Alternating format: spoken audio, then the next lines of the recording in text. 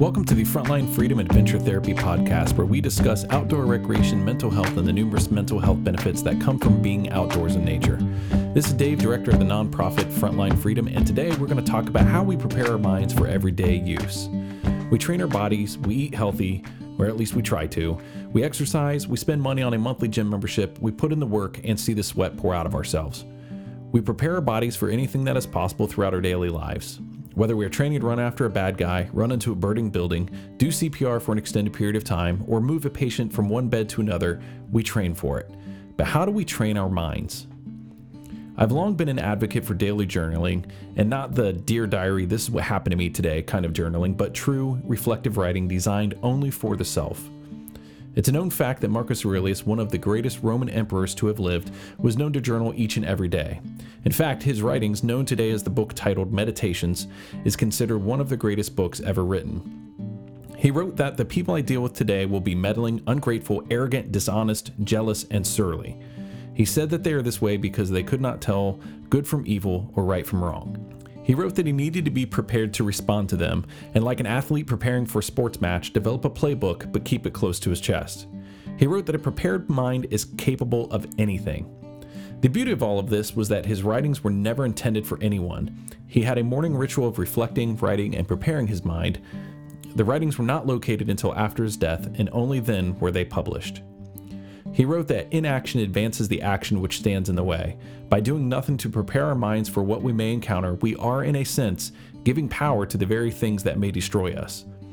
He said that the things that you think about become the quality of your mind and the color of your soul. Anne Frank said that paper is more patient than people. Paper creates a safe space for us to give our thoughts a place to live. No longer do our thoughts need to be bottled up in us so that we can lie awake endlessly thinking about the day's events. We can put pen to paper and release from our mind the thoughts that keep us from sleeping. When people start journaling, they often ask, what should I start with? And in another example of Marcus Aurelius, he opened his journal with one of the best writing prompts I've ever seen. He reflects on his own personality traits and how he received them.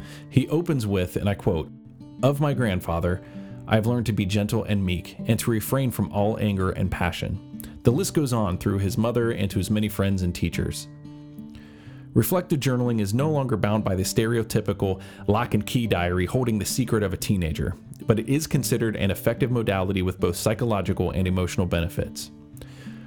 Proponents of learning theory suggested that reflective journaling serves as a vehicle for inner dialogue that connects thoughts, feelings, and actions, and that the act of writing helps integrate the fragments of a stressful reaction into one coherent narrative. Let me read you this line from a study. Journaling was used as an intervention in reducing traumatic symptoms after the 9/11 terrorist attacks for first responders. The reflective journaling provided participants the opportunity to honor the wound. By recording the reactions and feelings in a notebook, the participants in this study experienced a decrease in reported traumatic symptoms. Honor the wound. What a powerful statement. We bear the wound of emotional connections with those that we have encountered on the job. We take on their burdens almost as if they were our own to bear. Honor it. Honor yourself. Honor the wound. In another study, the following is written. It has been suggested that the act of writing allows for a healing response through mind-body interaction. Through the act of taking pen to paper, clients clarify the invisible intricacies of their journey, connecting the feelings of the soul with the words on paper. This mind-body connection serves as a conduit for healing and change to flow through the client's life. There's even research that shows the reduction in stress due to a routine of journaling actually reduces healing time on muscles and joints. I personally hope that you find power in reflective journaling. It has been shown to have tremendous benefits. I personally take 10 minutes each morning and just write. Everything about how I can further impact others and to all the way through how I think I can solve all the world's problems in my own opinions.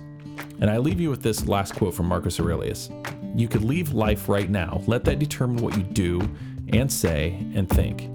Thank you for listening to this episode. If you have a topic suggestion, drop us a line at podcast@frontlinefreedom.org. As always, stay safe, stay healthy, and look out for each other.